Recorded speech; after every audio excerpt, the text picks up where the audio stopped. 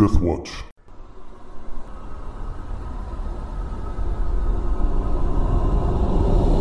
Welcome back to Cradle of the World, a Dungeons & Dragons 3.5/Pathfinder First Edition game by Death Watch Productions. I'm Brandon, the Dungeon Master, and today we'll get back to our heroes, still split up on their own individual missions. But first we'll introduce our players, starting with Chris. Hi, I'm Chris. I'm playing Casimir, the hero of the Roc, and I'm happy to welcome John back. I'm Travis. I'm playing Graham, the hero of the sea. And yes, welcome back, John. You missed my great rescue of the villagers. And I'm Justin, playing Rohan, hero of the sky. And I'm okay with John being back. Now, welcome back, John. And I'm John, playing Fenrith, and I am also glad to welcome myself back. All right. So last session ended with Casimir in the ancient underground, or is it, temple. He had went through an illusionary wall, found himself in another square chamber with pillars in the corners and the decorative artwork. There was one path for him from that room, a long hallway going north. And as he looked down that hallway, he heard the familiar clanging sound of the automaton soldiers. And then at that moment, he felt a tremendous pain as he once again was swept away in a vision. Graham was successful in rescuing his people from the submersible, and after casting Water Walk and Water Breathing on all of them, he took them back to the shore. And Rohan had reached the group of farms that the Goblin Strike Force was headed to and found that all of the people had holed up in one of the barns. One of the homes had human corpses staked to the front of the house, and one of the automatons had been destroyed and its head mounted on a pole. The elves in the barn told Rohan that they had not done that, and they were surprised to hear about it. And Rohan and two of the farmers split up and went back out into the storm to search the houses for this mysterious ally or other elves that might be hiding in the homes. And during this time, Fenrith continued to fight to protect the village from attacks from various directions. But mostly this action was just shoring up defenses and assigning people to posts. No attacks came on the village in the night because the storm is too powerful. So that's where everybody is.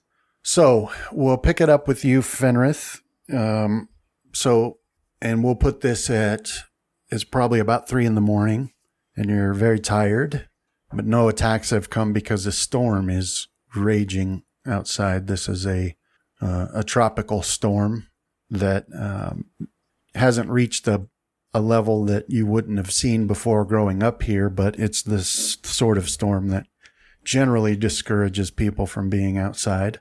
So we're talking very strong winds and a steady downpour and even lightning and thunder.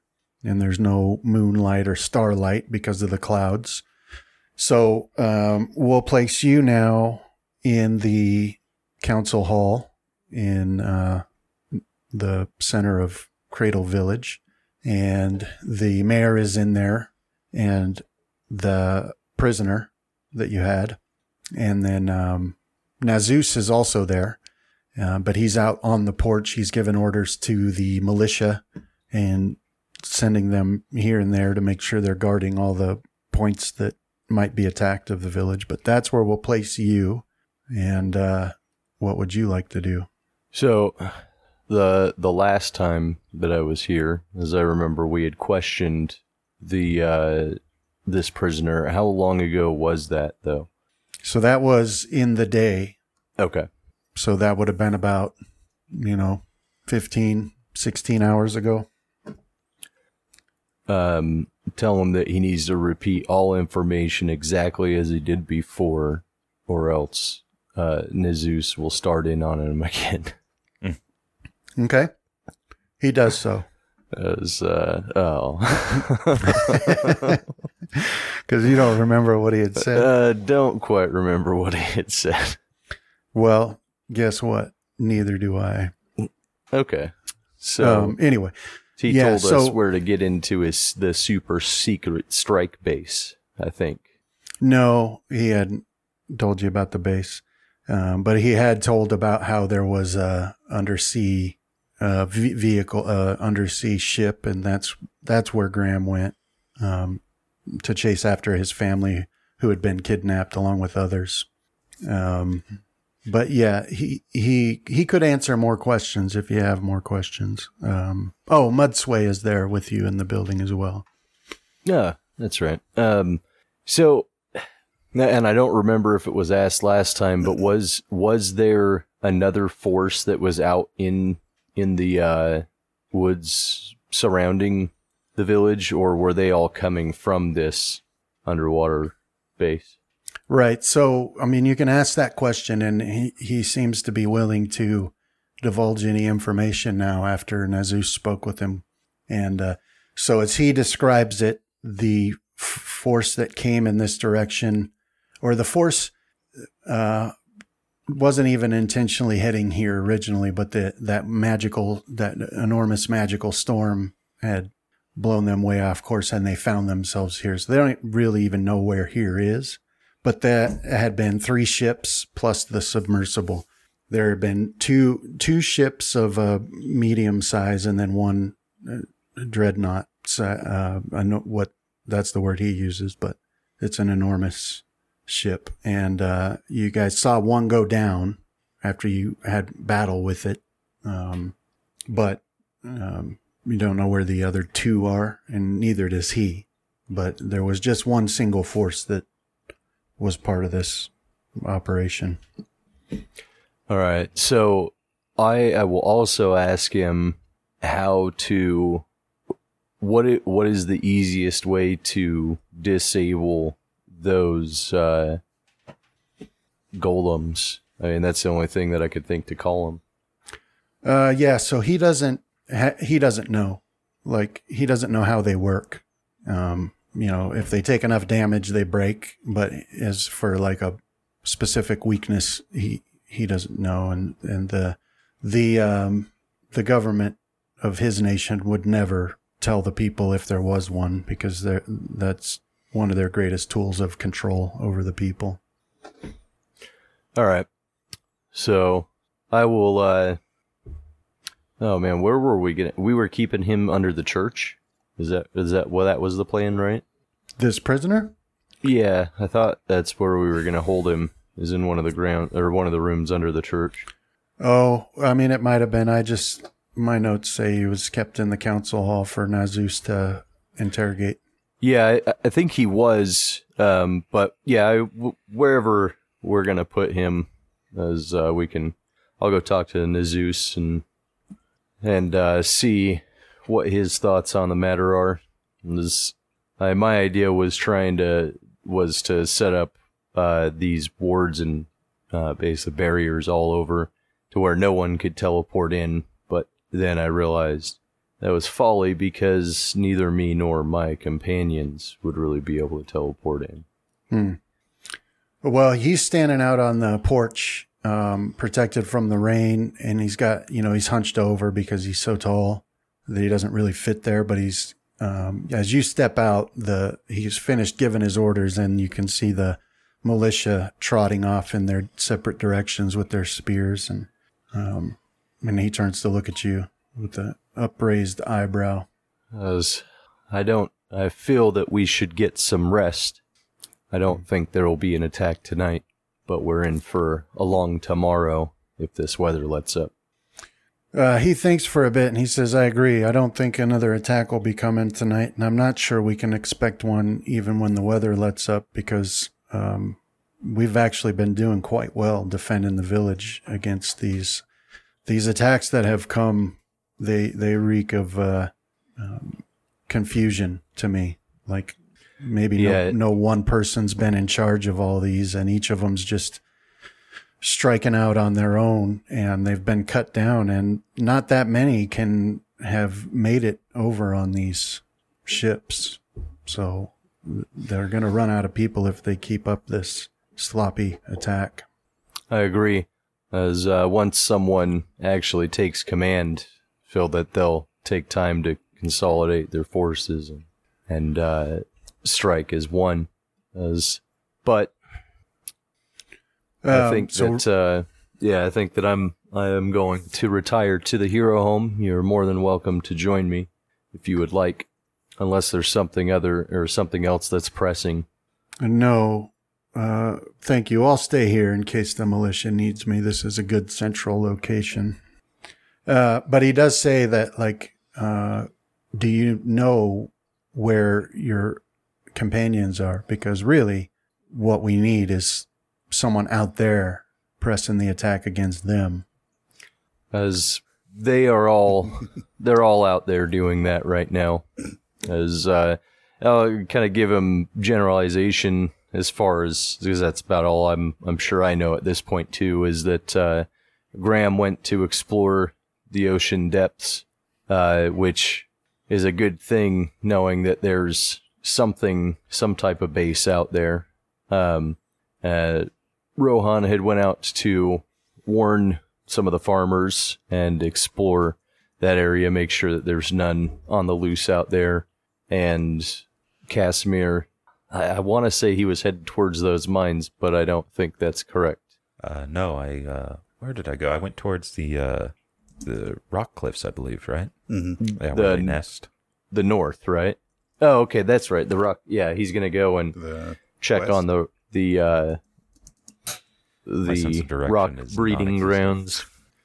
That's just the direction I flew off in. I don't think I really told anyone anything. I think the last person I talked to was Graham via hand signals. Yeah. So if I was Casimir, I think I would have went to the mines. To the mines. I think I thought I sent a message back to you about what Casimir and I were doing. Yeah, I can't quite remember if I know I remember talking to you about your underwater dreamland, but yeah, because I don't remember if Casimir was included in that. Yeah, I think it was after I had hand signaled to Casimir and we went our separate ways, because I was about to go in, but I doubled back to leave a message with you. Yeah. So I think I gave you a clue as to what we were doing. Okay. So yeah, I'll relay whatever information I had about where Casimir had went. If it was the rock pen or the rock cliffs or some other direction. But as knowing them, I'm sure that they'll be able to wipe this scum from the face of Cradle. Okay. Now, another question that I have. Let me check my... Fenrith, did at any point you collapse in pain and then realize you're taller and stronger? No, taller? I don't think he has yet. No. Yeah, I don't think he was here on that session. So, okay.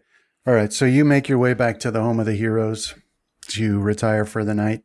And you know the path well, so even with the storm, it doesn't cause you any problem getting back there. And then you make it to the home of the heroes. And Fulwin is there. So you can see lights coming, and he's got, the fire going. And somehow, as if he guessed when you'd be returning, he has a big plate of food ready for you. And I thought I was magical. But he says, "My lord, you must be exhausted. Take this food, please. And let me know anything else you might need." As I will thank him and as I will thank him and tell him that this is wonderful. Please find your bed, as it's been a long day for everybody. Yes, my lord. Or do whatever you want. I'm not telling you have to go to bed like a child or anything. Okay. All right. So yeah, he's giving you this food. What would you like to do? But yeah, I'll sit, let out a tired but grateful sigh that I get to enjoy a hot meal on a night like this, and instead of being camping, outdoors like we had been for who knows how long previously, and just sink into one of the chairs at the table and start eating. Okay. As I will afterwards, I do also want to go out and check on Finaro, do any necessary grooming, feeding, and also get his barding and everything and tack ready for me to put on quickly if needed. Okay. All right. So yeah, you sit down at the table and you wolf down this food, and it doesn't take long for you to finish that, and then you can go out and check on the rocks. And the barn is holding up well to the storm. It was built to withstand this sort of thing, and the rocks are contentedly sleeping inside. They've got their heads tucked under their wings and stuff. Finero does perk up when he sees you coming and waits to see. And he asks you when we're going back out again. I feel it's going to be soon, very soon. If not tonight, then on the morrow. Okay. Yeah, perhaps once the storm passes. That was my thought as well. I'll drag a hunk of meat from wherever we keep that. Okay. All right. So yeah, and then after that, you'll go back to bed or go to bed. Yep. As then I'll go and I'll take off the armor and wash and head to bed. All right. Okay. So then you head back in and you go up to your room and you get ready to, or you start getting ready to go to bed, but then do a will save for me. Do you want it in the tower or out? Yeah, in the tower. Okay. So you're standing there and in your room and you're about ready to start taking off your armor so that you can get to sleep. And then suddenly you feel this extraordinary pain in the pit of your stomach, and your vision swims a bit, but you remain standing. And then you feel this excruciating pain throughout all of your body, and you actually hear the sound of your bones growing. And you don't have any explanation for this, except for that elves are bigger in Pathfinder than they are in D&D. I'll take this as a sign of Lorathian's favor, since I was always pretty weak and fragile as a child, but just under my breath say they were sure could have been a little bit softer than it was. Roll 2d8 in the tower for me. Wow. Okay. Yeah, so when this is all said and done, and the pain passes, it's like all you can do to focus on not collapsing while this is happening. And then suddenly as it appeared, it's gone. The pain passes, and you actually get that euphoric feeling that you get when tremendous pain goes away. But then you looking in the mirror, you realize that you're 6 feet 6 inches tall now. Holy crap. And you weigh 162 pounds. How old were we in elf years? Well, you guys were like 14, 15, 16 when we started. So you'd be like a year. 2-year-old toddler. Yeah. Yeah, we're like, we're worse than child soldiers. We're like baby soldiers. So I was the real goofy one knocking into everything, and you were the bossy one who was like, don't do that. They said it's like gibberish. Like you were 18, Fenrith, so Like you'd be 19 probably. But we were like adults before the elvish traits started kicking in. So. Yeah. And now we're damn near sperms again. Yeah. I like to think that there's some sort of crisis going on with the mayor, who I, for some reason, picture having more knowledge of elf culture. Right. It's like, we're sending out babies. Well, wasn't You should still be running around in the forests, not going on adventures and saving villages and worlds. when is adulthood for the D&D elves? I want to say it was like 70, 100 80. Yeah. It might be 110. Yeah, I thought it was sounds like 110. Because think before 70 that, is it was like like half elves. juvenile still. Yeah. So we were 100 years too early. around 100. That's fine. Or we're the equivalent of like 2-3 months old in that time. Okay. Yeah. So all that takes place, and you find out like suddenly you're taller, your hair's longer. Wait, my clothes don't fit. Yeah, they do.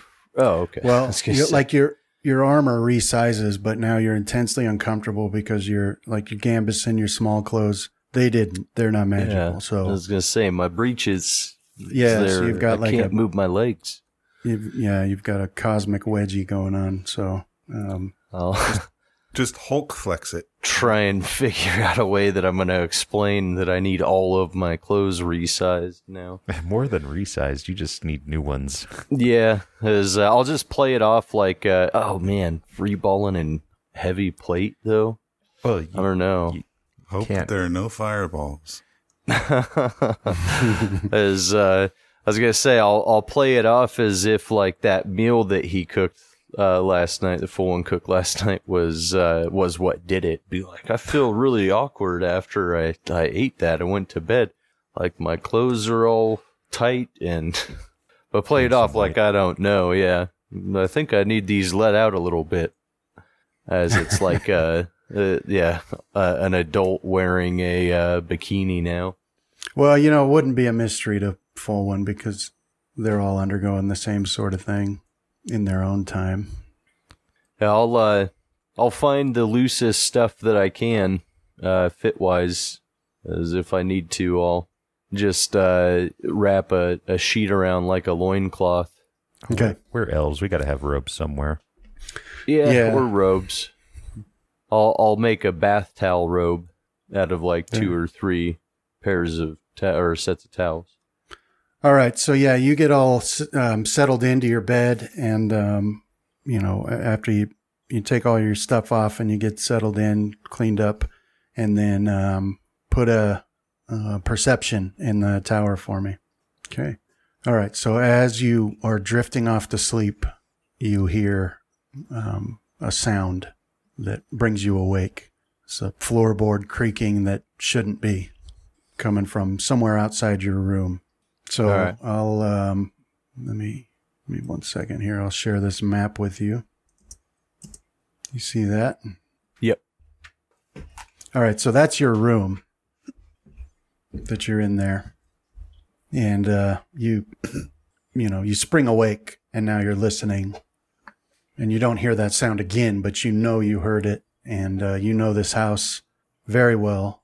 So that's like the sound like one of the steps make when someone's walking on it. And the stairs are out in the hallway and down to the left. All right. Well, I will grab my sword and forego the armor and start open the door slowly and see what I can see. All right. Yeah, so here's your door. Open that for you. So the stairs are all the way down towards the left. And you peek around the corner, looking in that direction, and you don't see anything yet. All right. Just on the off chance, as I will also cast Invisibility Purge on myself, as it dispels invisibility within 5 feet per level. Okay. It'll last for, what are we, 13, right? 14, I want to say. 14, so 140 minutes. Or, sorry, 14 minutes. And then at that point, I will continue down if I still don't see anything. All right, and that's, would you say 5 feet per level? Yeah, 5 feet per level. All right, so you cast that, and Like 70 feet or so. when you cast that, you see this cloaked, hooded, human-sized form creeping down the hallway directly towards you. Oh. Just bluff, John. You don't see him. I don't know if I can that well. We can give it a shot. I will try to bluff my way out of this. Huh? Just the wind. Not horrible for only a +2. All right. Yeah. So you see him creeping towards you, and you try to pretend like you didn't see him yet. Yeah. All right. Let me roll his. Okay. All right. So you cast that spell, and you're looking down that way, and you can see him creeping towards you. He's being very silent. You can't hear him. And then you try to pretend like you didn't see him, and it seems to work because he just keeps moving forward. So he's moving. He moves up to there. All right. So yeah, I'll kind of look both directions and do the eye squint like you're trying to what's over there. And Okay. and then in a rush run forward and grab his arm and cast inflict critical wounds. Never sneak up on a cleric. Okay. Yeah. So you can see his eyes widen in surprise as you rush forward, and then you want to cast this spell. Yep. Okay. Go ahead. All right. And roll damage. All right. So you rush forward, you grab him, and you cast the spell, and you can feel the negative energy bursting out of your hand and running through him, and he stiffens up, and his eyes are wide in shock, and his hands grip his weapon tightly. I mean, it doesn't kill him, but it definitely injures him. And I'll also say you made the biggest mistake of your life coming in here. 'Cause if you give up now, I won't do it again. All right, so yeah, he's got like a short sword, and he's gonna swing it at you. Get this on here.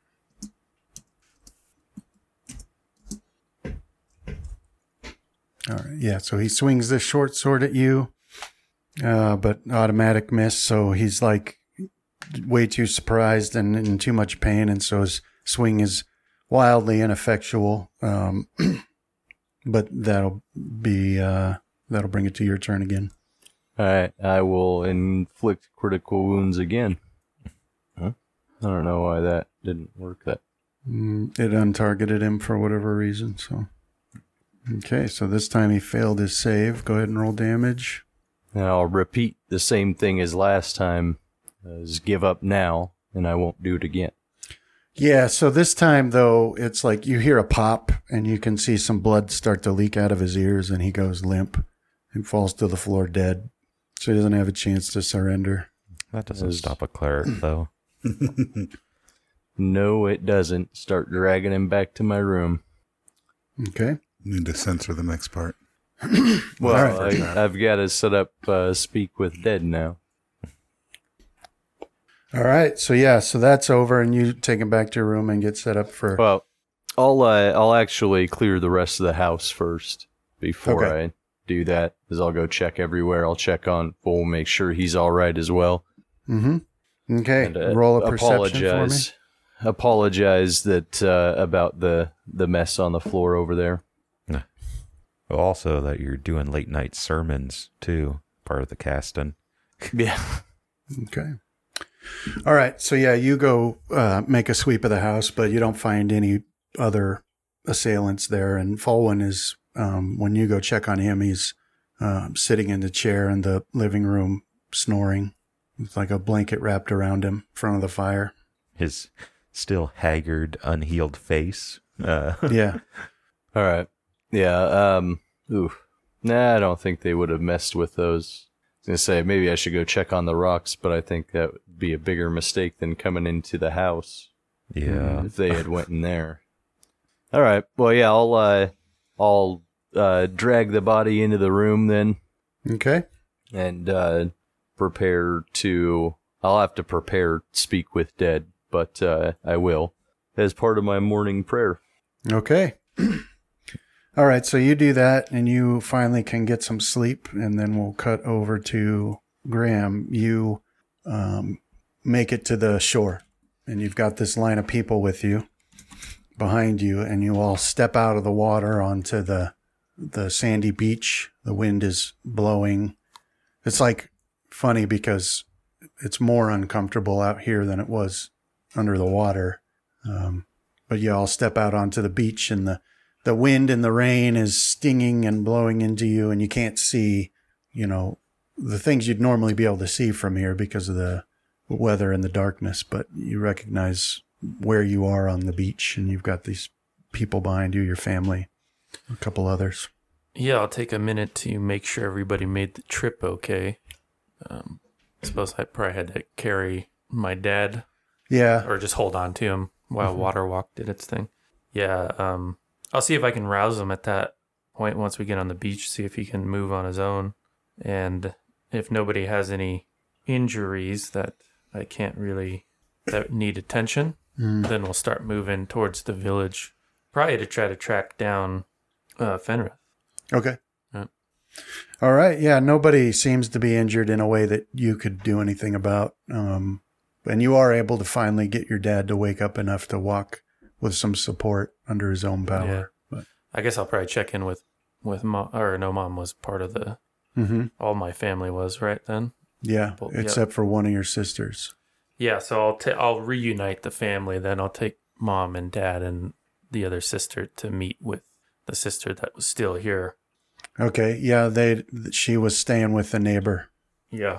because the house had burned down. So, but yeah, so you can make it to that neighbor's house and wake them up, and reunite your family, and they're excited and they're glad that you were successful, and your sister's overjoyed to see her mom and dad and other sister. So Yeah, I'll ensure it doesn't put the neighbors out too much to have this many people for a while longer till we can find some place for the family to go. If it does put them out, I'll send them to the hero house, I guess. no, they've got room. That underlying threat there. I hope this isn't a problem. I could make room for some more people. But when you're standing there talking with this family and everybody's there, then a couple members of the militia come by, doing a patrol, and they hail you. So, glad you're back, hero. Is there anything we can do? No, I don't think so, except be prepared for attacks by the sea. Yes, that's where we're going to set up a watch, not too far from your family's house. And you should know. Real sorry about that, by the way. Oh, that's it's a shame. Okay. But you should know they could come from underneath the waves, not only atop it or above it. Multi-directional attack. As if we didn't have enough problems. Well, your companion, Fenrith, went home for the night. Now Zeus is at the council hall. We suffered a few attacks during the day, but they seem to have gave off for the night. Well, that's good. I'm unused to getting reports. People don't trust me with information usually. Okay, well, I guess I'll go wake Fenrith up now. You trying to prepare spells, buddy? Wakey, wakey. All right, so you're heading there? Yeah. Okay. Well, actually, I guess Nazus probably needs to know, too, since he's running the whole day-to-day part. So, yeah, I'll give him a report. Then I'll head on to Fenrith. All right, so when you find Nazus, he's in the center of the village there, outside the council hall. And when you find him, he's in that area where a lot of the commerce gets done, because it's like a central area where the blacksmith and some bakeries and different things like that are. And and usually there's a pretty big fire in the center there. Generally, whoever feels like will start it, and people gather around it and they'll talk about this or that. And there's a fire going now, but it's died down for the most part to just embers. At a certain size, it can handle the rain and the wind, but it's been let die down too low now. So you just are seeing the embers, and you can hear the hiss of the steam when the water hits it. But that's where he's standing, and he's got his axe in his hands, and he's facing to the north. And so you're coming up behind him, and you're not making any attempt to be silent. Not that it would matter because of the wind and the rain, but when you make it to him, you realize that he's asleep. Oh. He's standing out there so anybody can come talk to him if they need to, but he's catching some winks while he waits. So Got a little soldier's nap. mm-hmm. Well, I'll rouse him. Yeah, so his eyes flash open, and you can see he's surprised. He's like, "Oh, Graham, not a lot of people can sneak up on me. I thought maybe I should have smelled you." Maybe you should have, but I just came from the ocean. I probably smell like fish guts. Exactly, you do. Yeah, that explains it. What news have you of the ocean? Yeah, well, I'll describe This this. prisoner says that they have an undersea vehicle, if you can believe such a thing. I can believe it, and I'll give him a detailed explanation of my experience, like roughly how this submersible was laid out, and my theory that it's powered by elf souls. Maybe not a theory, maybe the truth. But, Well, the Baphomet has some of his own creations that run on energy much the same, so it's not hard for me to believe. It's purely evil, of course. Tell me, you were able to rescue the people who had been captured. Were you able to perform any sabotage? no. The alarm had gone off by that point, and the amount of automatons that were on the ship were, I think, beyond my capabilities. Your disguise spell also wore off. Yes.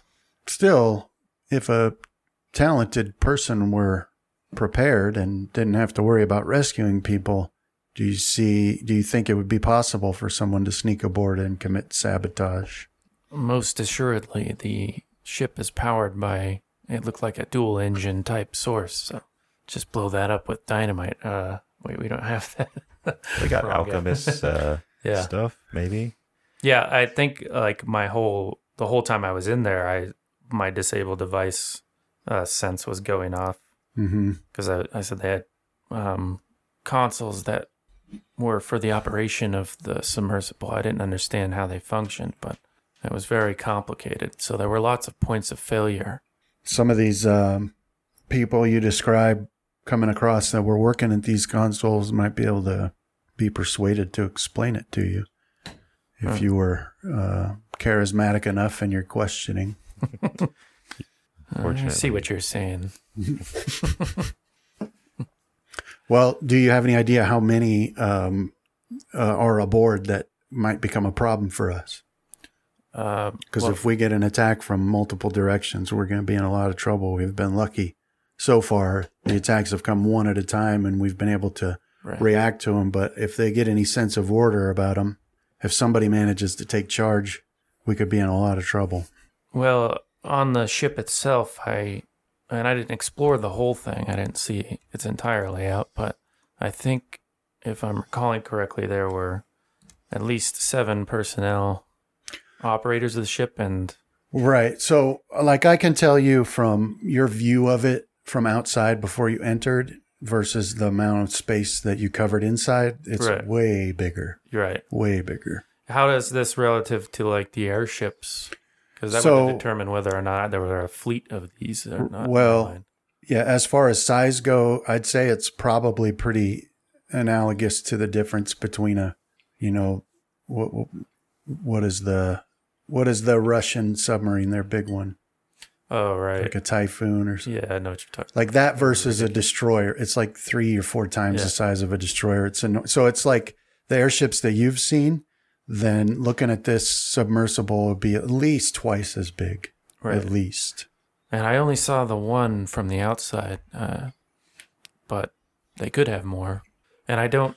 Did I see any like smaller, like a wave vehicle type things, No, you didn't see or any. any like pods or No, you didn't. jettisoning out of it? No, you didn't see that anything like that you'd be able to recognize. I mean, the hull of it had some odd features that you can't understand. I just didn't have the framework. yeah. Yeah, well, I mean, it could be sabotaged for sure.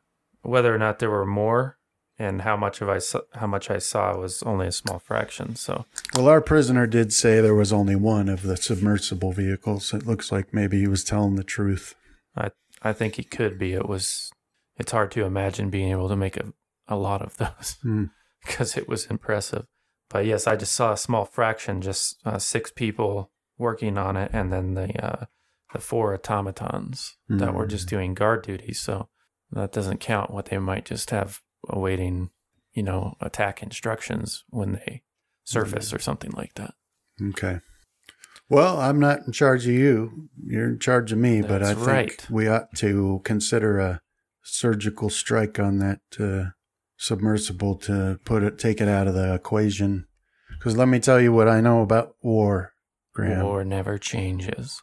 No fool ever won anything by defending. That's true. Attack, attack, attack. Then he pulls out a cigar. Fight them on the beaches. But anyway, so that's that. Minotaur chomping on a cigar. Nice. Starting to get into Shadowrun territory here. Yeah, I agree with you, Nazus. If you give me some time to refresh myself, I might be happy to lead such an incursion. But I have to talk to Fenrith. Yes, of course. Have a good night. I'm glad to see you made it back safely, and I'm happy that you rescued your family. I'll watch over the village. Good to see you too, Colonel. Off I go. Okay. All right, so you can make it back to the home of the heroes. Do a perception in the tower for me. Perception throws me off. I'm always like, perception? What are you talking about? It's kind of good, though. Brings it all in line with other systems. Okay. All right, so you make it back to the home of the heroes. Rohan, you head out into the night storm, and this farmer and his eldest son follow you, and you go your separate ways to look into the other houses along this road to find anybody who might be hiding in the homes, and maybe to find this mysterious potential ally that's nailing corpses to the porches. Yeah. So you head off to the south, where the bulk of the remaining houses are. And so what would you like to do? So first I'll start with that house that actually has them nailed to the porch, and I'll go inside. Okay. So you step inside this house, and the lantern on the table is still going. It's about half full, and it's washing over the living room / into the kitchen, because there's really not a demarcation. There's embers in the fire, mostly died down, but still a little bit of a glow there. And then, based on where you came into the house, you're at the extreme right, well, we'll just say right side of it. So the rest of the home, whether it be rooms or whatever, would be down the left hallway. Okay. So go ahead and roll a perception in here for me. In the tower? Yeah. Oh, crap. Looks like John's character is blocking my tower. Gotta do some... Yeah, you can unlock the tower and move it. Yeah, well, the portraits were over it, so I had to unlock the portraits, move them, then unlock the dice tower. So, all right. Perception. All right. So you're looking around the house, and you're not seeing anything that stands out as important to you. I mean, you're picking up all the signs of people leaving in a hurry. But as you're scanning around, something does tickle the back of your mind, and then you realize that it's a scent you're picking up that is at odds with the normal sense of a house. It sort of reminds you of dirt. Okay. It's not very strong, but it doesn't belong for sure. As I move through the house, do I get a stronger sense of it in one area than another? Yeah, it seems to get a little bit stronger down the hall. Okay, I'll follow that direction then. So you've got you go down this hall, and there are 5 doors. Okay. So right into the hallway are the first 2 on either side, and those are small bedrooms. They're not locked, and you can't actually even see on the door a means to latch it. It's just a door that can be pushed open. Okay. And there's cots in there, and the general things you'd find in a room, a trunk with some clothes and stuff. And there's signs in both of those of people packing their stuff hurriedly as well. Okay.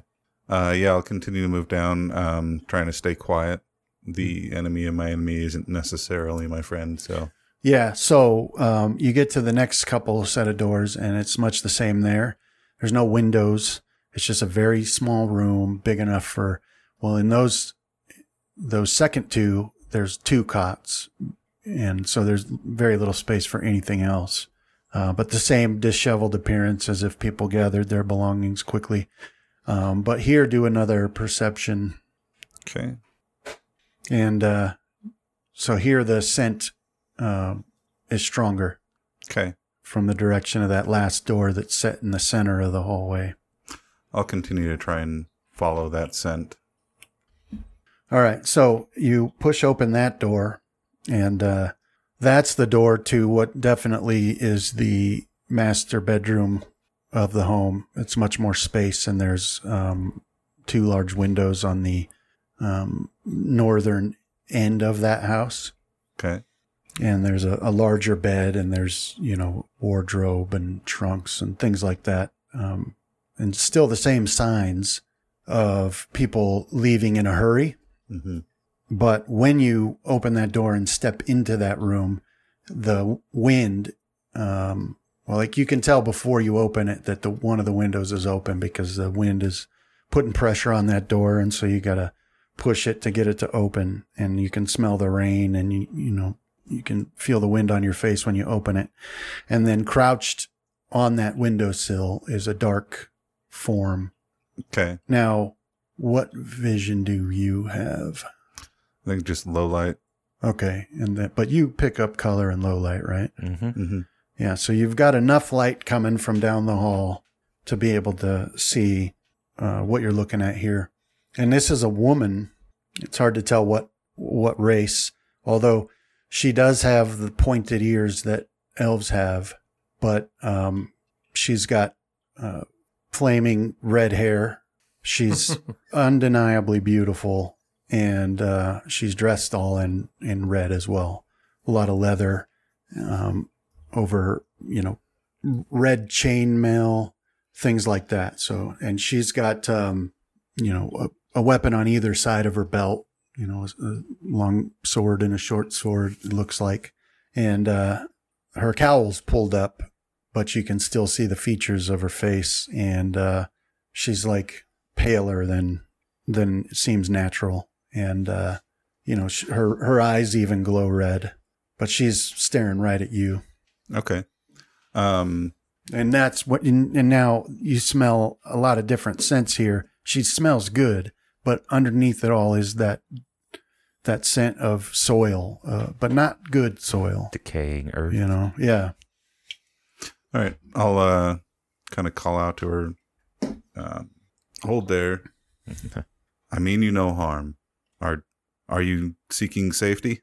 Because I don't know if she's one of the outlying villagers that tried to come here, or if she's one of the enemies that are part with the other army, or she just gives a full throaty laugh and says, "No, I'm not seeking safety. I'm trying to find out." Or basically, she says, "I'm trying to protect my food." Your food? Yes, my food. And then you can see, that she's got elongated canine teeth, fangs. Okay. And, that sort of puts it all together for you. That she's a vampire that feeds on these villagers? Right. Yeah. And she says, what are you doing here? I came to protect these villagers. Protecting his food, too. Well, then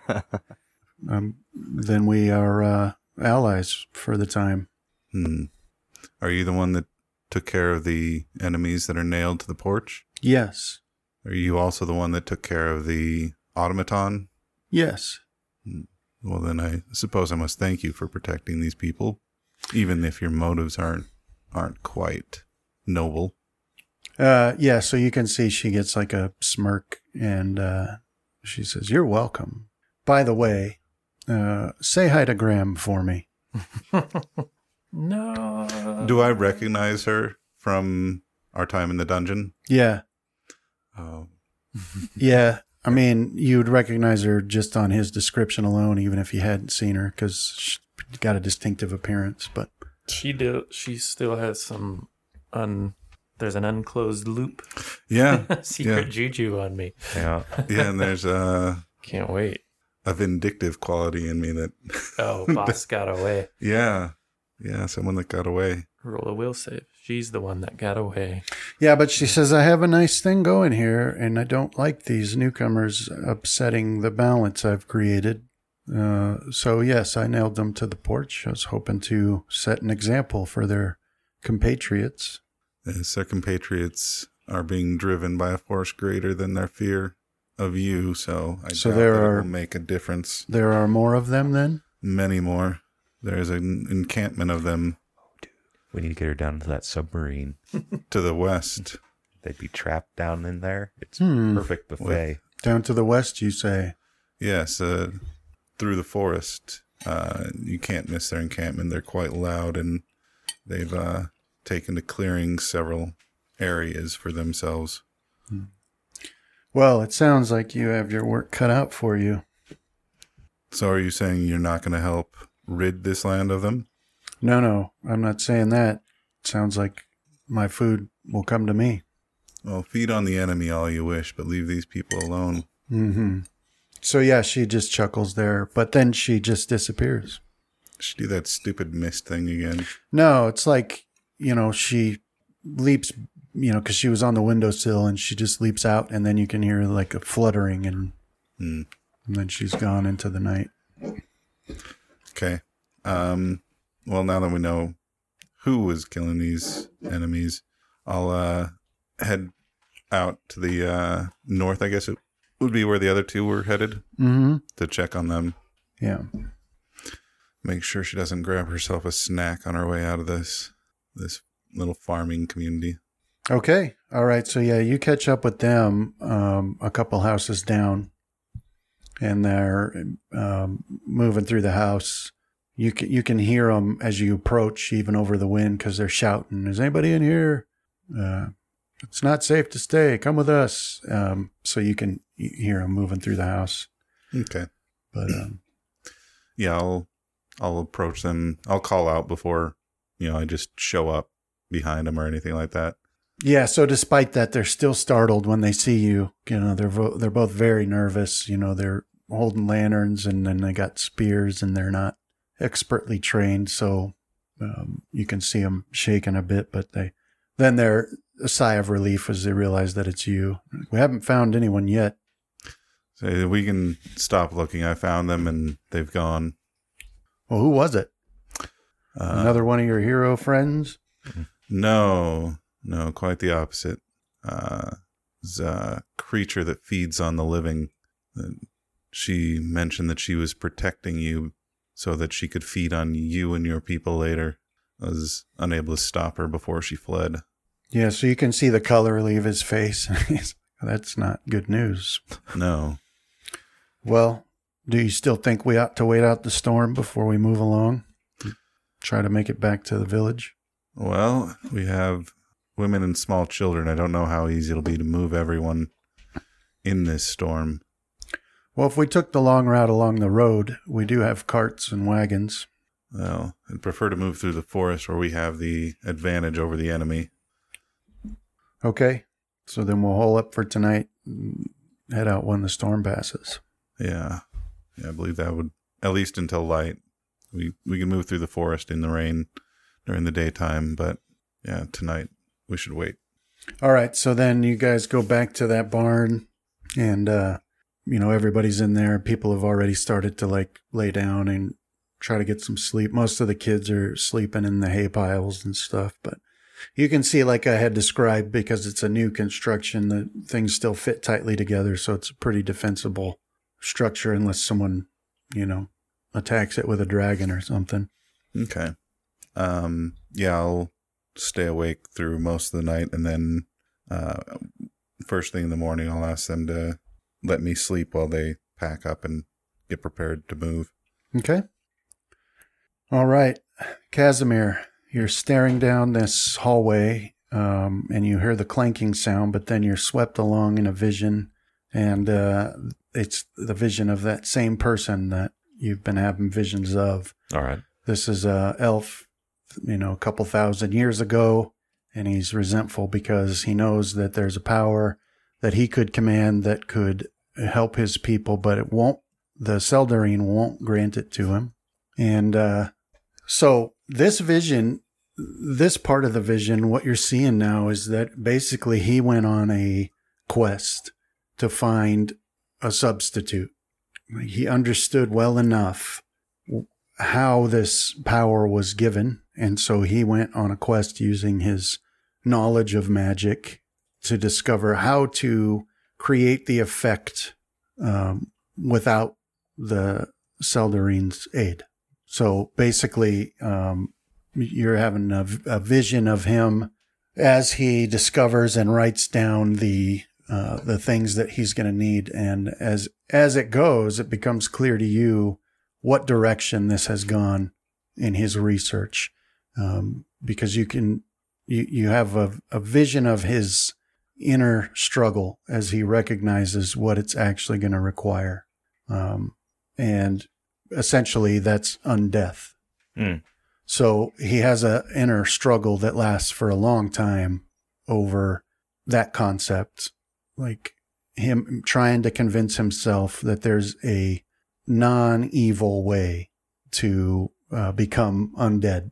So right now, you're having this vision and you're filled with the frustration that he felt because nothing that he finds in his research leads him to believe that it's possible to be undead and not evil. Mm-hmm. It's like you can't be underwater and not be wet. Yeah. And you can feel that frustration as he pores over tomes and he searches libraries and he speaks with older wizards and things like that. All the while, he continues to pray for the Seldarine to grant him this power, but they ignore him. And so he becomes more and more embittered and frustrated by this. So when this vision ends, it ends on him discovering on his own, like just through his own research and his own imaginings, a potion that needs to be made in order to both kill him while leaving his soul open to become undead. And by his calculations, at the end of this vision, it's like, because he's a very intelligent person, so he's doing the calculations of his survival past his death, and it's like 6%. And that's the end of that particular vision. Okay. So let me share this map here. Casimir will be kind of like just baffled that what were they going through that requires almost near madness to try to attain unlife in that manner. Yeah, so actually it's good you said that.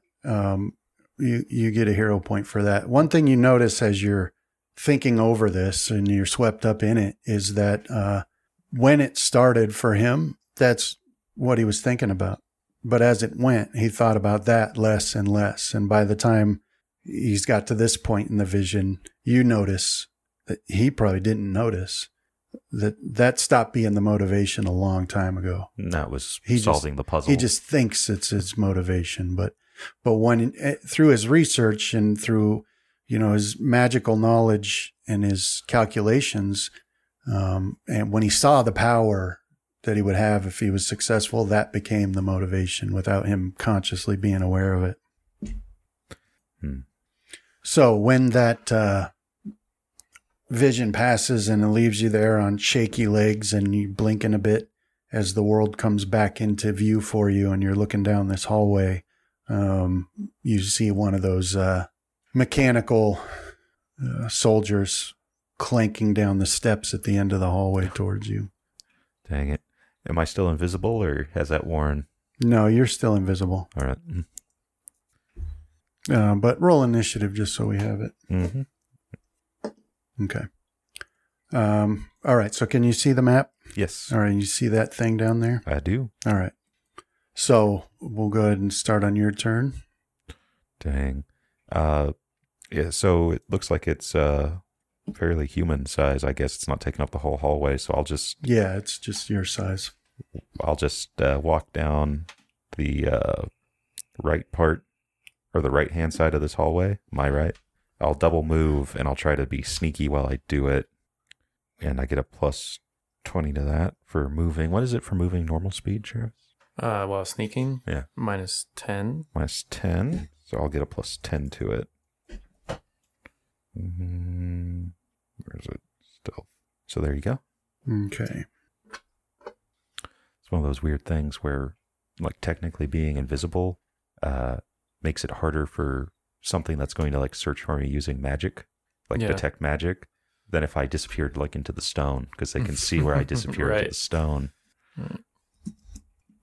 But then we have to ask the next question is, what other abilities do these things have? Like, can they purge the invisibility? Can they dispel it? Yeah, I don't know. My running theory is that there's a lot of propaganda around magic. So their ability to detect magic is, I'm not so sure about that. I was thinking about trying to do that with with some other like role-playing systems where magic is a superstition-based thing. It's not actually real, but you would still be expending like magic points and causing an effect, and it would be mostly placebo or whatever the opposite of it is. How does the detect magic, doesn't it take a couple of rounds to zero in on certain things? Yeah, and you have to focus on what it is you want to zero in on, which is where the invisibility works. They'd have to see invisibility and then detect the magic. Yeah, because you'd have to, does the strength of the aura speed it up at all? I don't know. Or is that just a detail you find out after like 3 rounds of inspecting it? At least that was the old detect magic, right? Where you'd, in the first round, you'd get the presence of an aura, and then you'd start getting what school it belongs to, the relative strength of it. Find out. Just theory craft, Justin. All right, so you're creeping along there, and you're trying to be quiet, and you're invisible. The wrong game system for theory crafting. You're right. It's the anti-theory crafting make game its system. rules here. Okay, so it's got this light beam out in front of it from its eyes that sweeps across left to right as it goes. And it goes over you, but it doesn't stop on you. And so it doesn't seem to you like it notices you. It's going to pull a John on me. It's going to suddenly reach out. So it moves to there. Okay. But it doesn't seem to notice you. Yeah, it's by round. Well, I guess that's what they were doing because they had cone-shaped emanations. So they're literally detecting magic. So as long as you stay out of their cone, it's not like a 360 detection. But it's your turn. Sorry. I'm going to keep on moving. So I'll go up to... But it looks like you have to spend at least 1 round to even detect that there is magic in an area. All right, so you make it into this room, and it keeps clinking on past you. Now, this room doesn't have any adornments in the floor space, but the walls are covered with another mural. Or no, sorry. They're covered completely from floor to ceiling with elven script. All right. I'll check my watch to see how much longer I got on this invisibility before I have to... Because Casimir is compelled to decipher all script, so... Let's see. So that would last for 14 minutes. So you probably got another 10 minutes left on it. It was a trick question. It doesn't matter because he's going to begin deciphering the script anyway. Okay. Their tables for auras and lingering auras is actually kind of nice. For Pathfinder? Yeah. Where is it? Oh, it's under languages now, huh? There we go. Yeah, linguistics. So, 1 second here. Here for the strength, and here for how long it lasts after the spell is done. That is pretty cool. I always liked all the aura stuff. I always wish that they'd was like more reasons to like mess with them. Right. Yeah. That's why I really like Shadowrun, is because they basically have whole game mechanics based around it. It's a real knot in your brain when you're trying to like keep everything clean. Yeah. So it's leaves such a preponderance of evidence behind when you go on magic and everything. I don't seem to remember 5th edition bringing in the astral cleaning either. I think they hand waved away a lot of it. Like if you're doing just core rules, you don't really. That's one thing I would really like brought back. I loved doing all that stuff, having to clean up all your traces and oh man, just one corpo mage seeing your signature. So it says here, a thin sheet of lead will block magical auras. So time to Groin rules patch. lawyer. Yeah, just coat yourself with a very thin sheet of lead and all of our magical auras disappear. We could probably make powdered lead and do that. Lead box armor. Yeah, we would just, have problems. It would explain our murder hobo. Yeah. We could go with... Because we're all lead poisoned. Oh, no, we could double up on it. We could make the powdered lead and mix it with mercury for our... Insanity. To be able to actually coat things. Yeah. I agree with you, though, Chris, because all the Shadowrun, I'll research a particular edition, but I like the old school mentality where they're like, well, there's not a lot of, metahumans relative to humans, so you got to pay extra for it. Like a lot extra, yeah. Right? And you get an allergy because you're a magical race who isn't used to the world. And I don't know, I just like how hardcore they were. the GMs back in that day were just like, that's just the way it is, Now we're all kind of like, everybody have fun. Mm-hmm. It's a game after all. Maybe to you it's a game. Okay, so decipher linguistics. Yeah. And so give me a second to look up what that's going to mean here. I need to start working on my other knowledges. I got knowledge arcana down pretty good, but I need engineering would be a good one. That way I could pinpoint stuff for you to destroy. And also planes. We need planes. All right, so the DC is, and you got that for very old writing. Okay, so you're able to decipher the script on the wall well enough to immediately understand where the beginning is, and also well enough to understand that it'd probably take you a day to read all of this. Am I feeling any sort of sense of urgency? No? No, it's just nothing. All right. Yeah. No, it feels weird in here, like time isn't passing because you don't feel tired. You don't feel hungry. All right. Well, I'm super hurt, so I might take advantage of that and wait to see what this automaton's doing. I'll hide from it, and then I'll start deciphering this mural or whatever, hieroglyphics, whatever elves wrote with in the old days. Okay. And hopefully rest up a little bit while I'm here.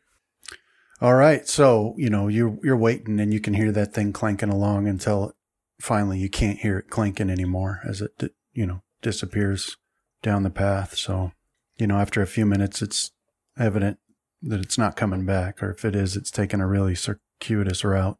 Okay. But, so then you can start to read this. Yeah. Okay. So, Casimir, you begin to read this script on the walls, and give me 2 perception checks in the tower. All right. This will cover the time it takes you to... Okay. All right, so you find the beginning, and you begin reading, and this is... what was his name? Find the name in my notes here. Oh, yeah.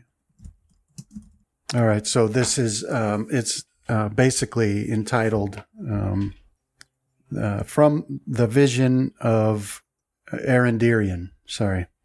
So From the Vision of Arendirian, 14,000 CY.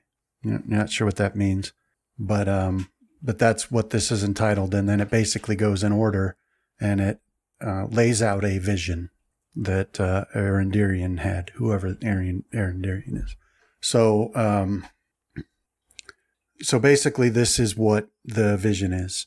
The sky above the ancient elven city was covered with darkness, and the air was thick with the stench of death and decay. The once bustling streets were empty and silent, and the only sound was a haunting howl of the wind as it whipped through abandoned buildings. As I looked closer, I could see that the walls and buildings were scarred with the marks of battle.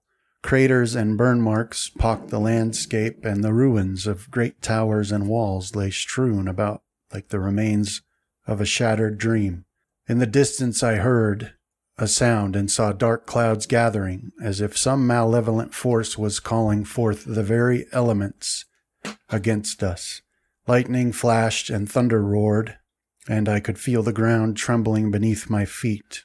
And then I saw them, the armies of darkness, marching across the fields and forests, their eyes blazing with a fierce and terrible light, burning everything in their path.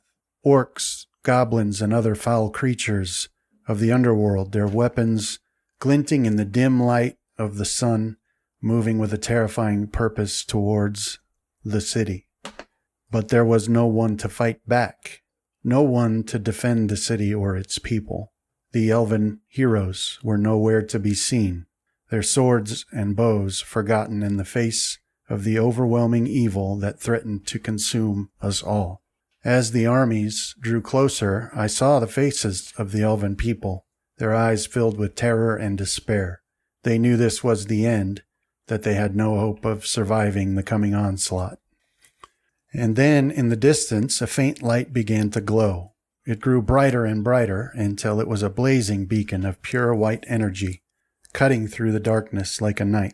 And from the light emerged the Seldarine, their forms shimmering and translucent, their eyes filled with a fierce and holy light. They lifted their hands to the heavens, and a wave of pure energy surged forth, striking the armies of darkness with a force that sent them reeling. The Seldarine fought back the darkness, their power shattering the armies and sending them fleeing into the abyss from which they had come. And as the darkness receded, the elven people emerged from their hiding places, their faces alight with joy and relief.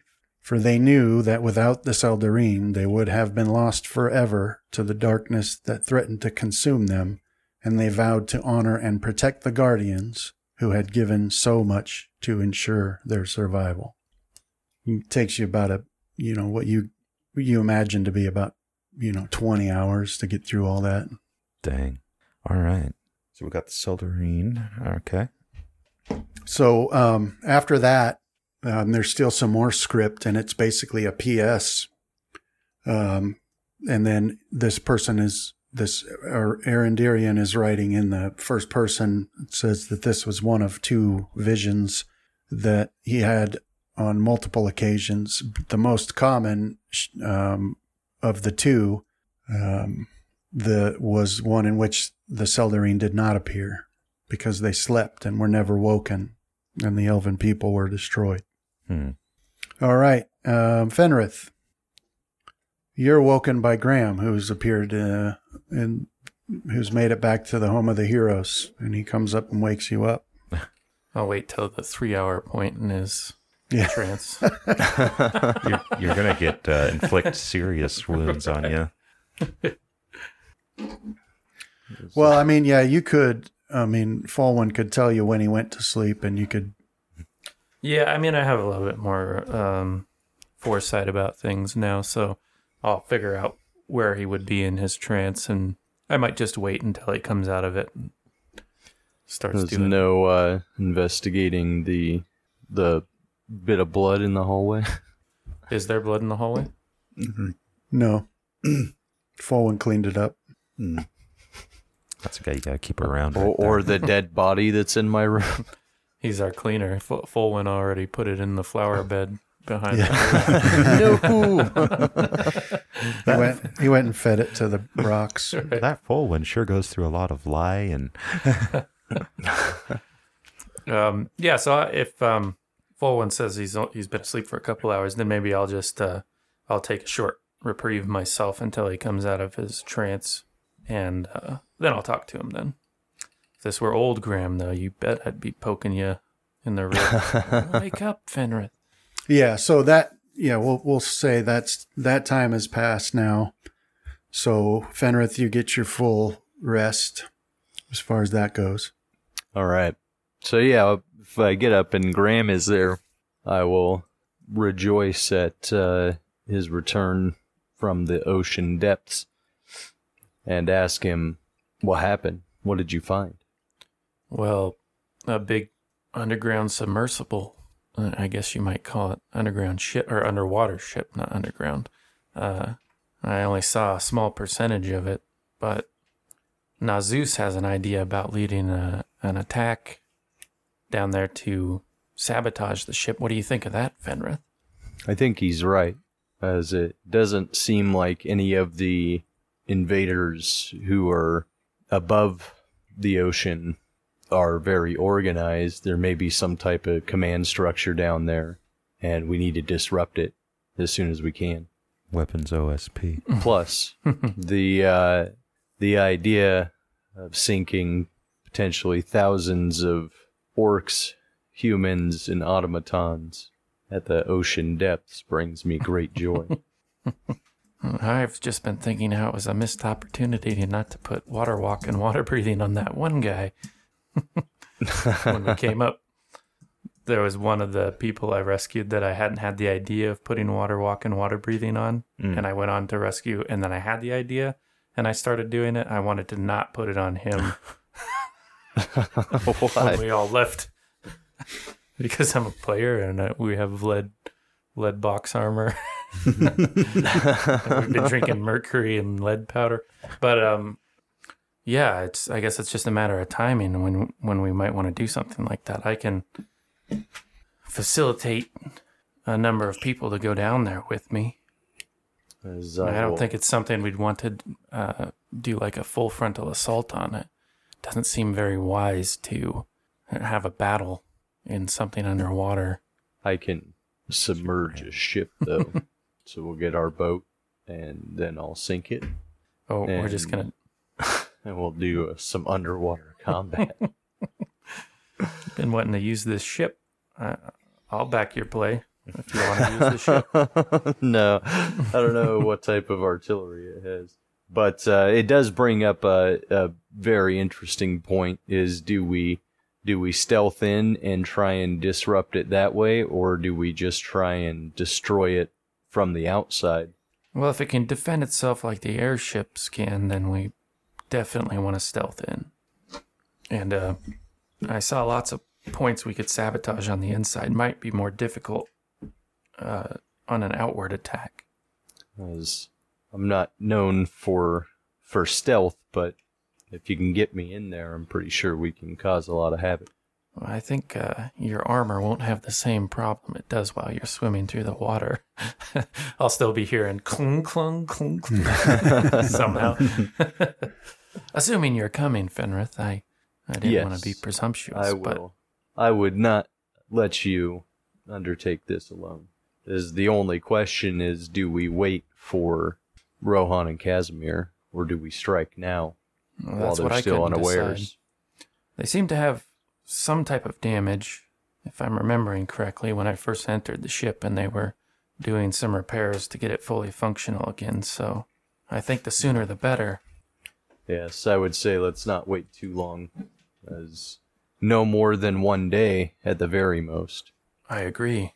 Let's give our brothers another day. As that'll also give me some time to consult the dead guy?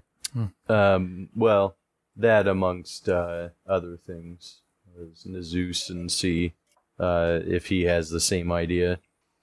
Well, I'll hold out my ring of spell storing with a big-eyed, pleading look on my face.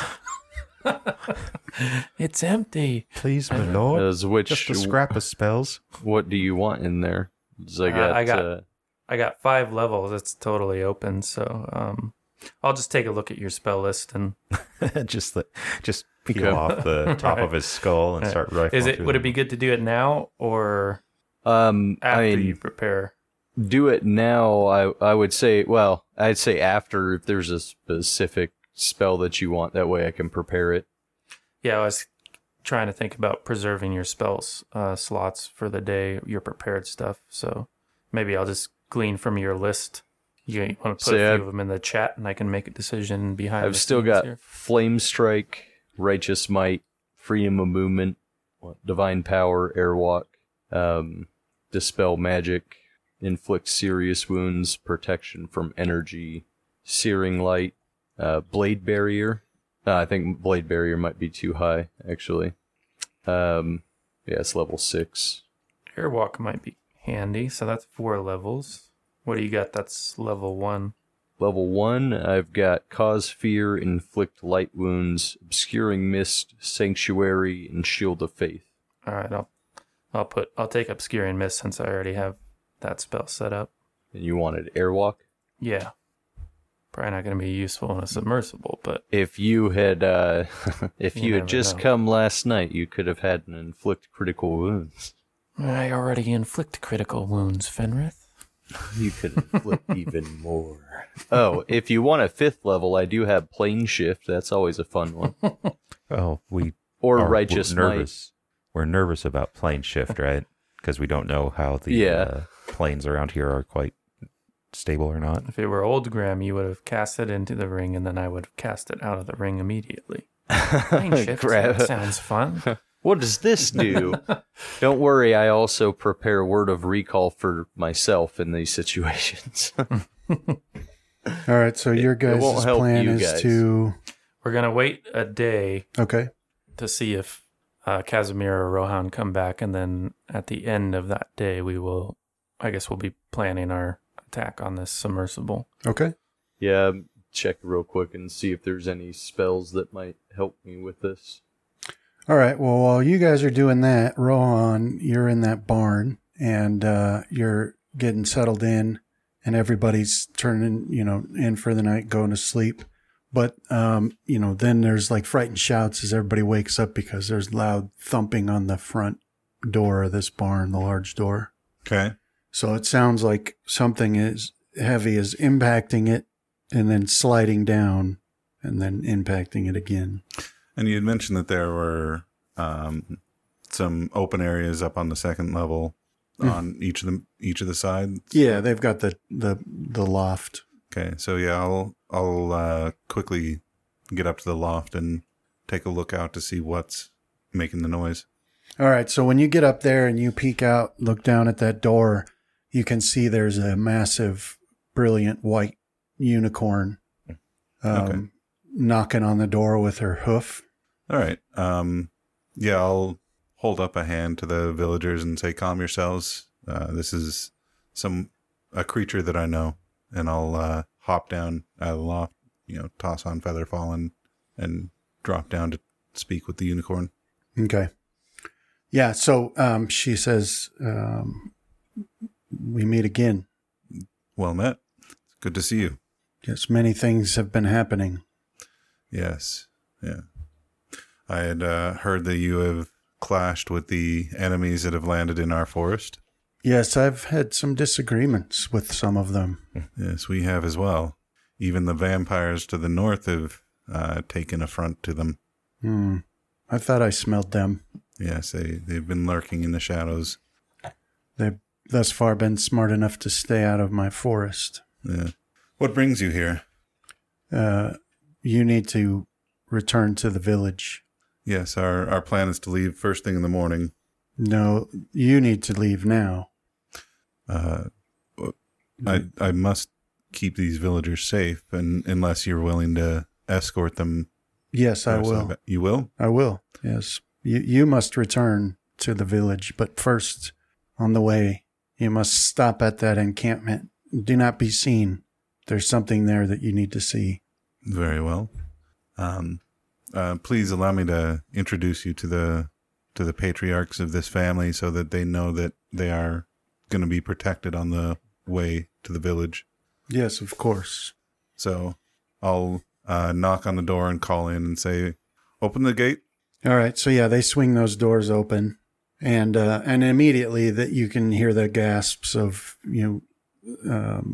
joyful surprise because it's a beautiful unicorn, and they all know what unicorns are. So they start clamoring forward to speak with her, and especially once one of the kids notices, then all the kids notice, and they start rushing forward, and pretty soon she's surrounded by a crowd. Okay. I'll kind of motion the 2 men that I had spoken to before that had helped me and motion them forward to speak with me. Yeah, so with some reluctance, they leave the unicorn and they come over to talk to you. And then I'll kind of lay everything out to him, say that the unicorn has asked me to go by the enemy encampment and get some information about their encampment before I head back to the village. It has assured me that it will travel, maybe not with you, but ensure that you have safe passage to the village. I would ask that as you travel towards the village that you send off people to bring in all of the outlying farms, as that no one is safe while these invaders are here. Yes, we'll gather up everybody we can. Very well. But thanks for coming to help us. Yes. That's what the heroes do. As for me, I'm afraid I can't wait any longer. I must leave. No rest for the weary, huh? Apparently not. Well, I'm glad it rests on your shoulders and not mine. Well, you have enough on your shoulders with these families, so. Good luck to you, hero. And to you as well. And I'll go back to the unicorn and say, is there anything you would let me know before I head to the encampment? No, you must hurry. There's something there that you need to see. Very well. And so I'll, start trotting off towards the forest. Okay. All right, so then Graham and Fenrith are making your preparations for the assault, and you're going to wait a day. It's still storming out while you're doing that, but you can take that time to think of all the things you might need and go about gathering them. But no more attacks come during that time. And then Rohan, so you make your way through the forest, and it's not hard for you. Nothing slows you down, so it doesn't take very long at all, traveling at a good clip before you see the light of that encampment once again. Now, more forces seem to have straggled in since you were here a few hours ago, but it's still generally set up the same way. They've cleared out a space. You can see that they've cut down some trees and begun chopping them up to be used. And there's people still working on that as you approach, because you can see that like some trees have been chopped down. You can see by the stump, but then other trees are next to those stumps in a way that they wouldn't be naturally. And this is, reminds you that earlier when you were eavesdropping here, one of them had said that the trees just sort of appear sometimes. So that's clearly been happening, and it's frustrating them a bit. But so now there's that command tent, and that leader is still out there, still talking to people. And now there's a bigger row of the mechanical, the constructs, including, at least 10 of the bigger ones, and probably double that of the smaller ones. And so do a stealth. In the tower, I assume? Mm-hmm. Okay. I'm like this close to being able to pull a 50 with my stealth. Mm-hmm. Nice. All right. So you find a good place, and you're not sure what she was talking about, because, that commander is giving orders and saying do this and do that, and people are setting up tents, and they're building palisades and all those things that you would do if you're an invading army setting up in a hostile land. But, that's nothing that you wouldn't have guessed they'd be doing anyways.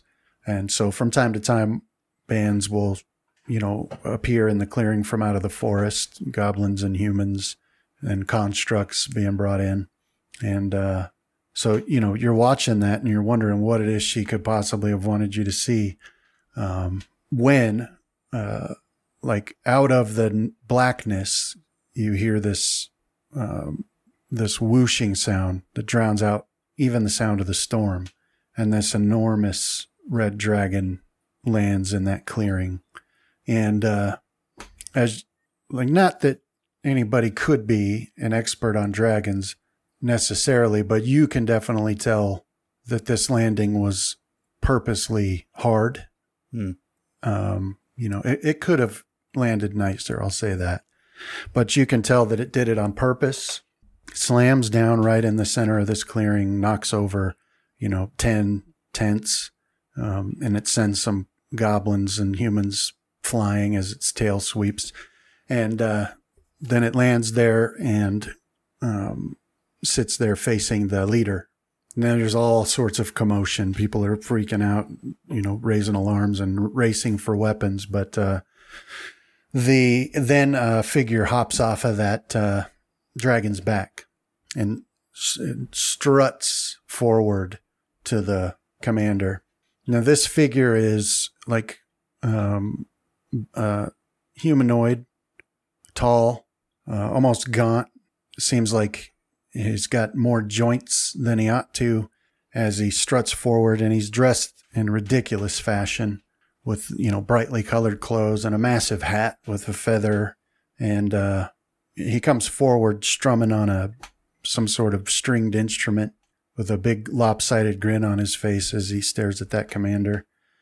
And something in his face gives the commander pause because he shouts for everybody to calm down and stop what they're doing. Perhaps the commander just realizes that their forces can't match this dragon. Do I recognize this guy from when we were in the past and we were trying to stop the ritual where the beholder was? Yep. Okay. Yeah, this was the guy that basically just obliterated the beholder, right? Yeah. Okay. So he steps forward and he says, "Captain, is it?" And that human there, he's got like his staff raised up in front of him like he's preparing to do battle, but then he says, "Admiral, actually." "Admiral, my apologies. Well, I've come here to offer you my aid and to hopefully stop you from continuing your blunders." And then he laughs, and there's nothing funny at all, but it's like a really, deep belly laugh as if he told a joke nobody else understands. But the Admiral, you can see like his back gets straighter, and then he says, "And who are you? And what are you doing here?" And that man with the hat, he says, "Like I said, I'm here to help you. You should know that you're not the only ones who want to see these elves destroyed." And now, like, the shock of the whole thing seems to have passed enough for everybody to realize that there's an enormous red dragon in their camp, and now they're freaking out about that. So, like, some of them straight up flee into the woods, right? Because this is, it's absolutely enormous. I'm just hoping that something procs those automatons, all magic needs to be destroyed. And well, it's funny that you say that because they continue their conversation. Basically, this newcomer is saying how he's here to help destroy the elves, but this other guy, this admiral, he says, "We don't need your help, and magic is illegal, and you'll be brought to serve the emperor just like everybody else." So he's basically saying, like, you're here to serve me, not help me, because Emperor Bragan actually rules these lands, though you don't know it until now. And so they get into this little back and forth, and this person with the instrument, he keeps this lopsided grin the whole time, and then he starts playing a soundtrack to the admiral's words, like given, dun, dun, dun, things like that. And you can see that it's really just infuriating this admiral. And then finally, the admiral does shout to the what did I call them? The law enforcers. That's the big construct that's here to attack. A little bit surprised when their fire-based lasers hit the red dragon and do nothing. Right. So basically, what happens is one of them sort of like awakens at the admiral's words and turns.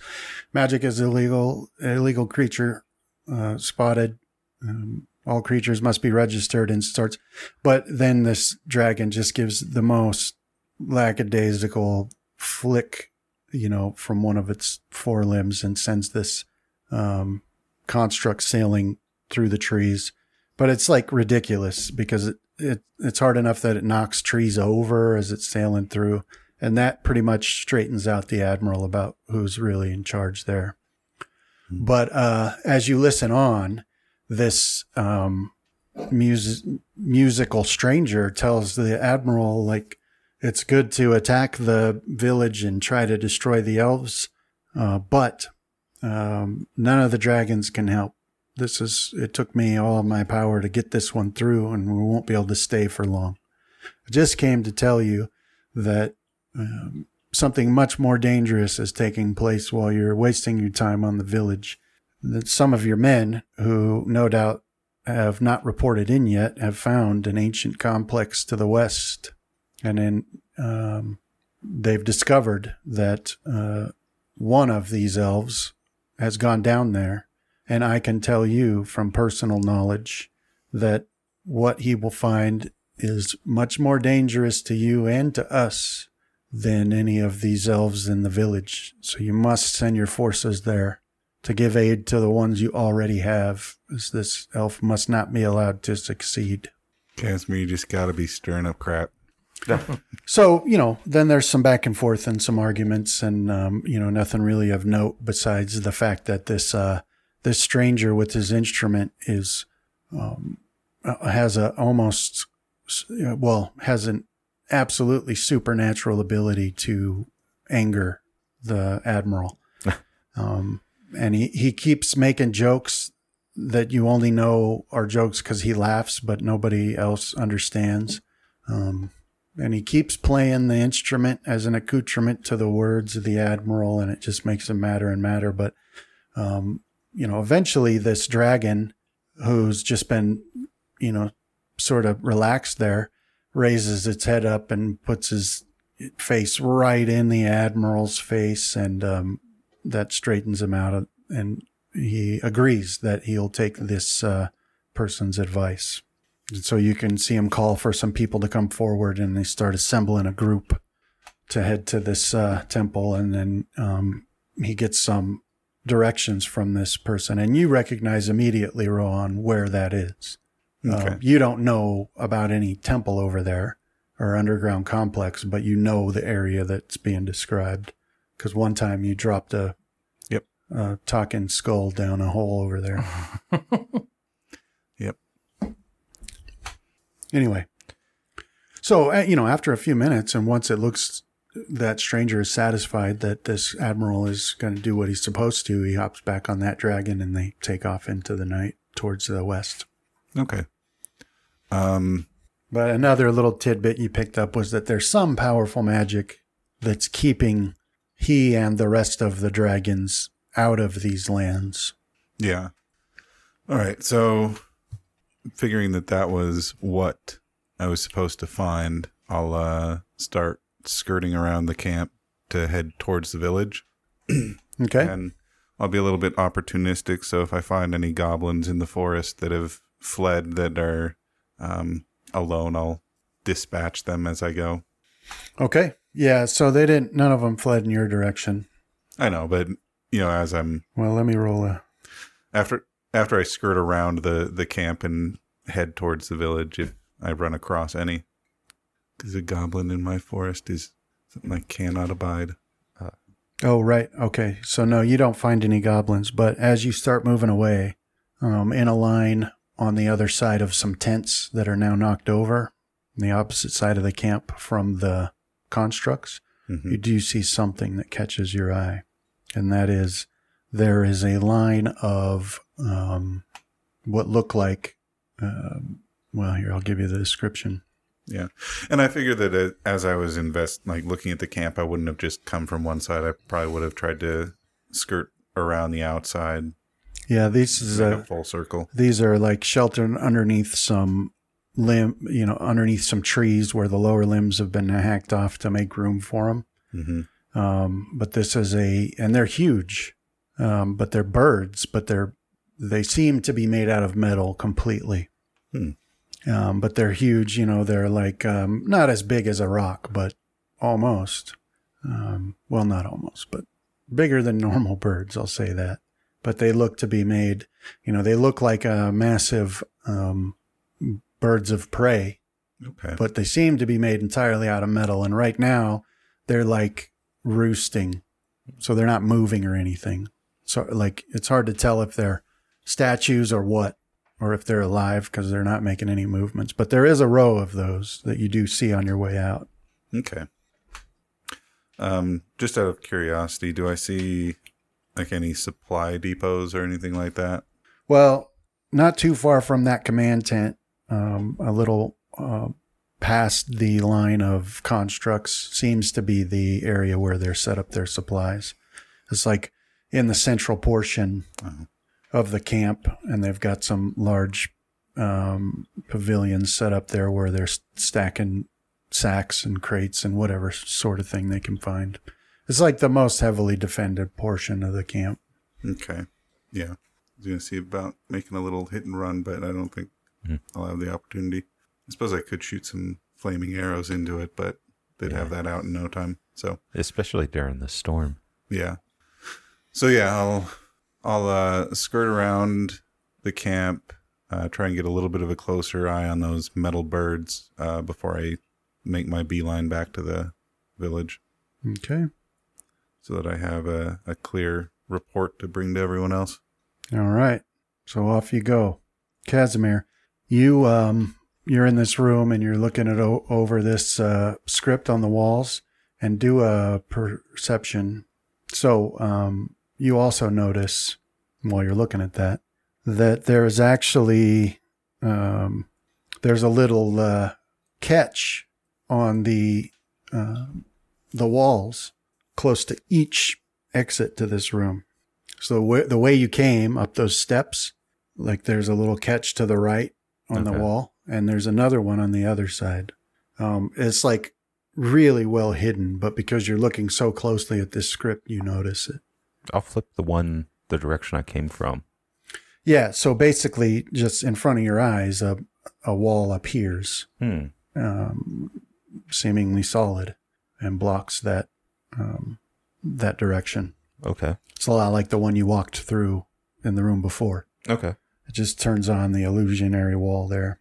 Oh, I guess I'll flip the other one, but I plan to really quickly just rest for the night and re-prepare spells. Okay. After reading that mural, and then I'm going to set out to the west in the morning. Okay. Perfect. So you're getting set up to rest, and then you do hear at some point some booted feet clanking up those steps, and then you can actually hear a guttural goblin voice saying, "Wait a minute, are we lost? Why is there steps up to a solid wall?" Another one's like, "Well, maybe they didn't finish it. We weren't told to care about such things. Let's just go back and report all's clear." And then you can hear them leave. All right. So 8 hours pass, quote unquote, to me? Yeah, you can get your rest. All right. So yeah, then I'll start heading off to the west this way.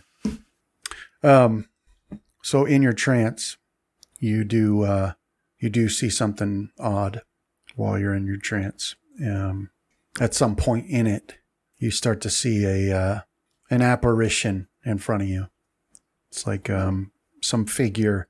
Seems like you should recognize, but you don't quite, and it doesn't quite take on solid form.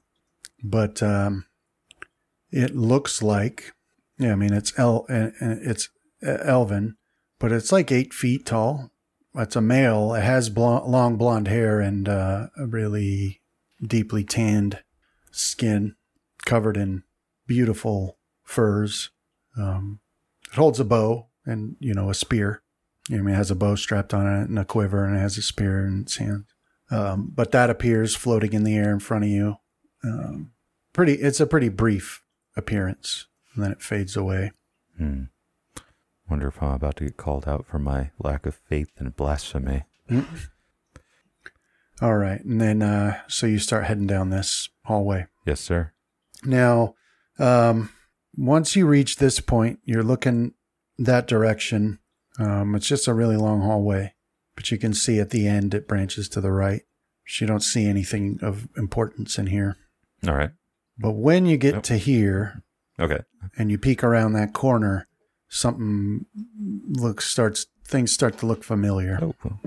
Oh, I'm going in back in the circle. Yeah, so I mean, you make it into this room, and it's in disrepair and the floor's torn up. But looking down that hallway, you can see, it goes left, right, and then continues straight on. But seems very familiar to you. Yeah, like out of game. Like I have no sense of direction on where I am or where I've been. So any help you can give me on that would be appreciated, or I might be here for a while longer than I want to be. Yeah. So, let me, all right. Yeah. So, I mean, you've basically made a circuit of the, what you think, unless there's some secret passages you didn't see, of the outer limits of this. So, if you continue straight ahead and then turn left, you'll be back at that room that you very first rested in where you found the altar and the book. Okay. So, just based on that and what I rolled for you,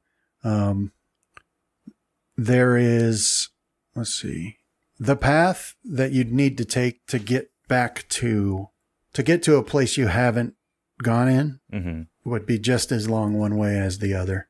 So because you remember that there was a path in the very first chamber of this complex that you didn't go down. That's the one you can remember. All the others you remember you went in or you saw what was in there. But the only one that you know for sure was a way you could go that you didn't was back at the very beginning. Okay. And it would take you just as long to backtrack as it would to just keep going. All right. So, yeah, I guess I'll keep going. I'll try to make it back to the entrance. It was the big double door, right? Yeah. Okay. Yeah. So anyway, that's not any trouble for you to make it back there. Okay. I'll, of course, keep an ear out and prepare to cast invisibility if I hear anything coming or whatnot. Okay. All right. So we'll move you along there. And you do hear a lot as you go. Okay. So like when you get to here, you can hear a lot of talking and booted feet off to the left. And that's where that first secret wall that you hid in, that's that direction. You can hear a lot of stuff that direction, but you continue on this way, back towards the beginning. And when you reach here, you can hear a lot of stuff coming from, the south. Okay. But you continue along this hallway and up these steps. You can hear stuff coming from this direction. All right. So you go this way, and eventually you make your way back, and now you're in this central chamber where it all began. All right. Let's try those double doors then. Yeah, and then so from here, the place that you didn't go was down this way. Okay. Yeah, so then you'll be there, and this is a large stone double doors. But they are locked. You're going to have to find a way to open these. So do perception. All right. So you're looking at this door, trying to find a way to open it. And, while you're focused on that, you hear the sound of a lot of booted feet and clanking mechanical enemies coming from, up the steps. All right. And you can even hear one of them giving orders saying, we know he's in here somewhere. We have to find him. Show no mercy. So you can't tell how many are coming, but they are definitely coming. But you do find eventually, as that sound gets closer and closer, you find the catch that opens this door. You push it, and you can get in and get the door closed. Okay. Just as they reach that chamber. Okay, and then Rohan, you made it back to the village now. All right. Nobody sees you, even though there are people out standing watch. There's a lot of militia and then just general people out, like helping keep watch. But you're Rohan, so they don't see you. Yeah. But, you make it back towards the center of town and you can see Nazus there in the center, standing watch by the communal bonfire. Okay. Yeah, I'll head towards him. I'll make myself, I'll stop sneaking and just approach him across the communal area and call out to him. Nazus, I come with intelligence from the enemy encampment.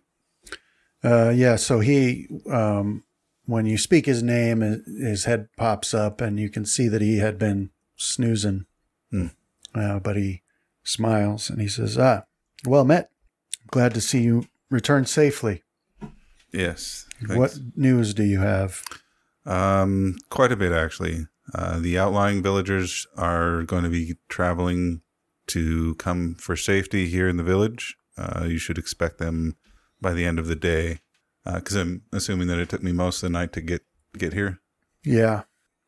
I'll say they have the protection of a forest creature, a unicorn, to get them here. The unicorn, yeah. They arrived an hour ago. Oh.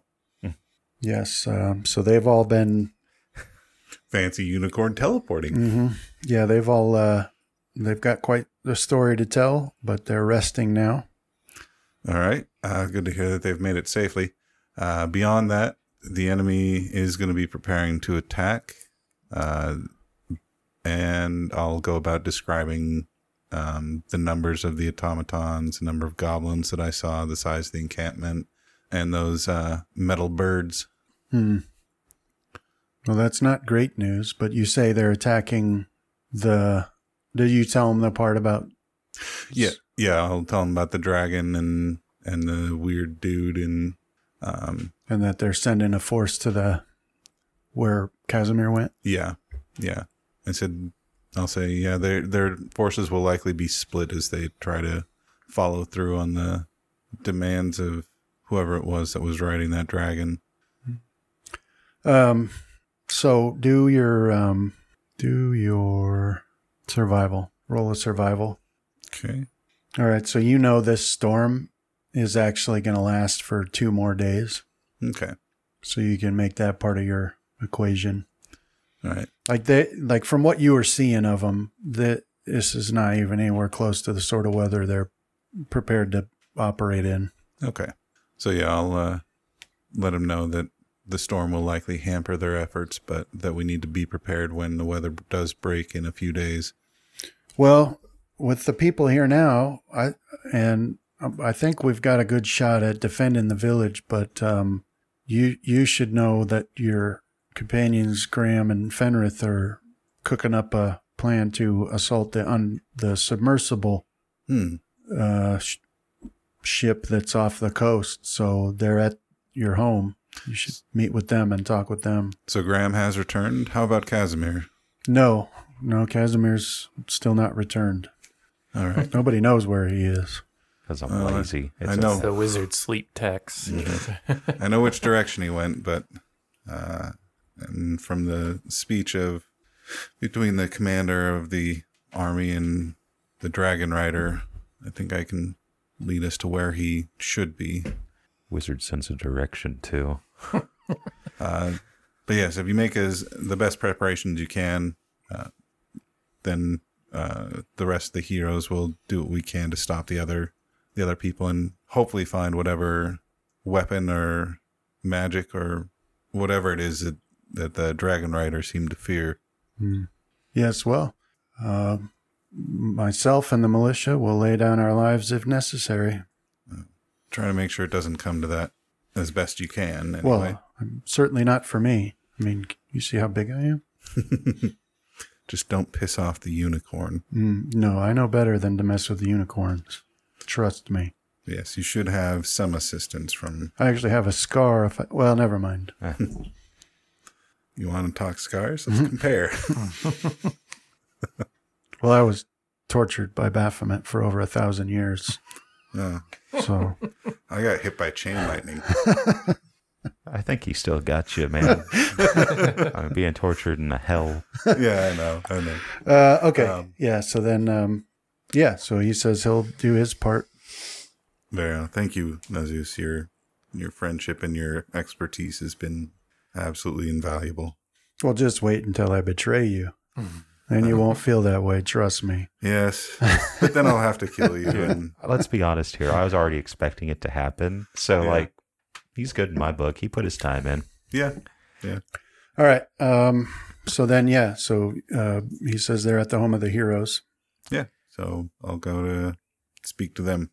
Dude, you think from time to time Nazus hears, like, a kid screaming in the distance, like, playing, having fun. He gets this long 1,000-yard stare. I figured he just has that constantly. Yeah. 1,000 years in a hell is not not fun. Yeah. All right. So you make it back to the home of the heroes, and you find Graham and Fenrith there. They're getting prepared to do some underwater demolitions. Part of the Cradle Navy SEAL unit. Is Graham having to try to explain to Fenrith why on-site procural of weapons is a smart idea? And he's just like, I don't see it, Graham. This doesn't make I should bring my sword. I'm actually making sure that his ring of ram is all charged up. I'll just walk in and say, stop your preparations for the submarine. We're going to the west. Out of your sight? What? Yes. What? No, I'll come in and we're hiding behind piled up furniture because he's recharging the ring of ram. Whoever you are, stop! Don't come in. Okay, now we'll have to stop there for today with 3 of the heroes together in the home and Casimir in the ancient temple. We'll pick it up back here next week. Well, thanks, bro. Awesome, man. Thank you. Yeah. Thank you, Brandon. Oh, man. I don't even know how to interact with my...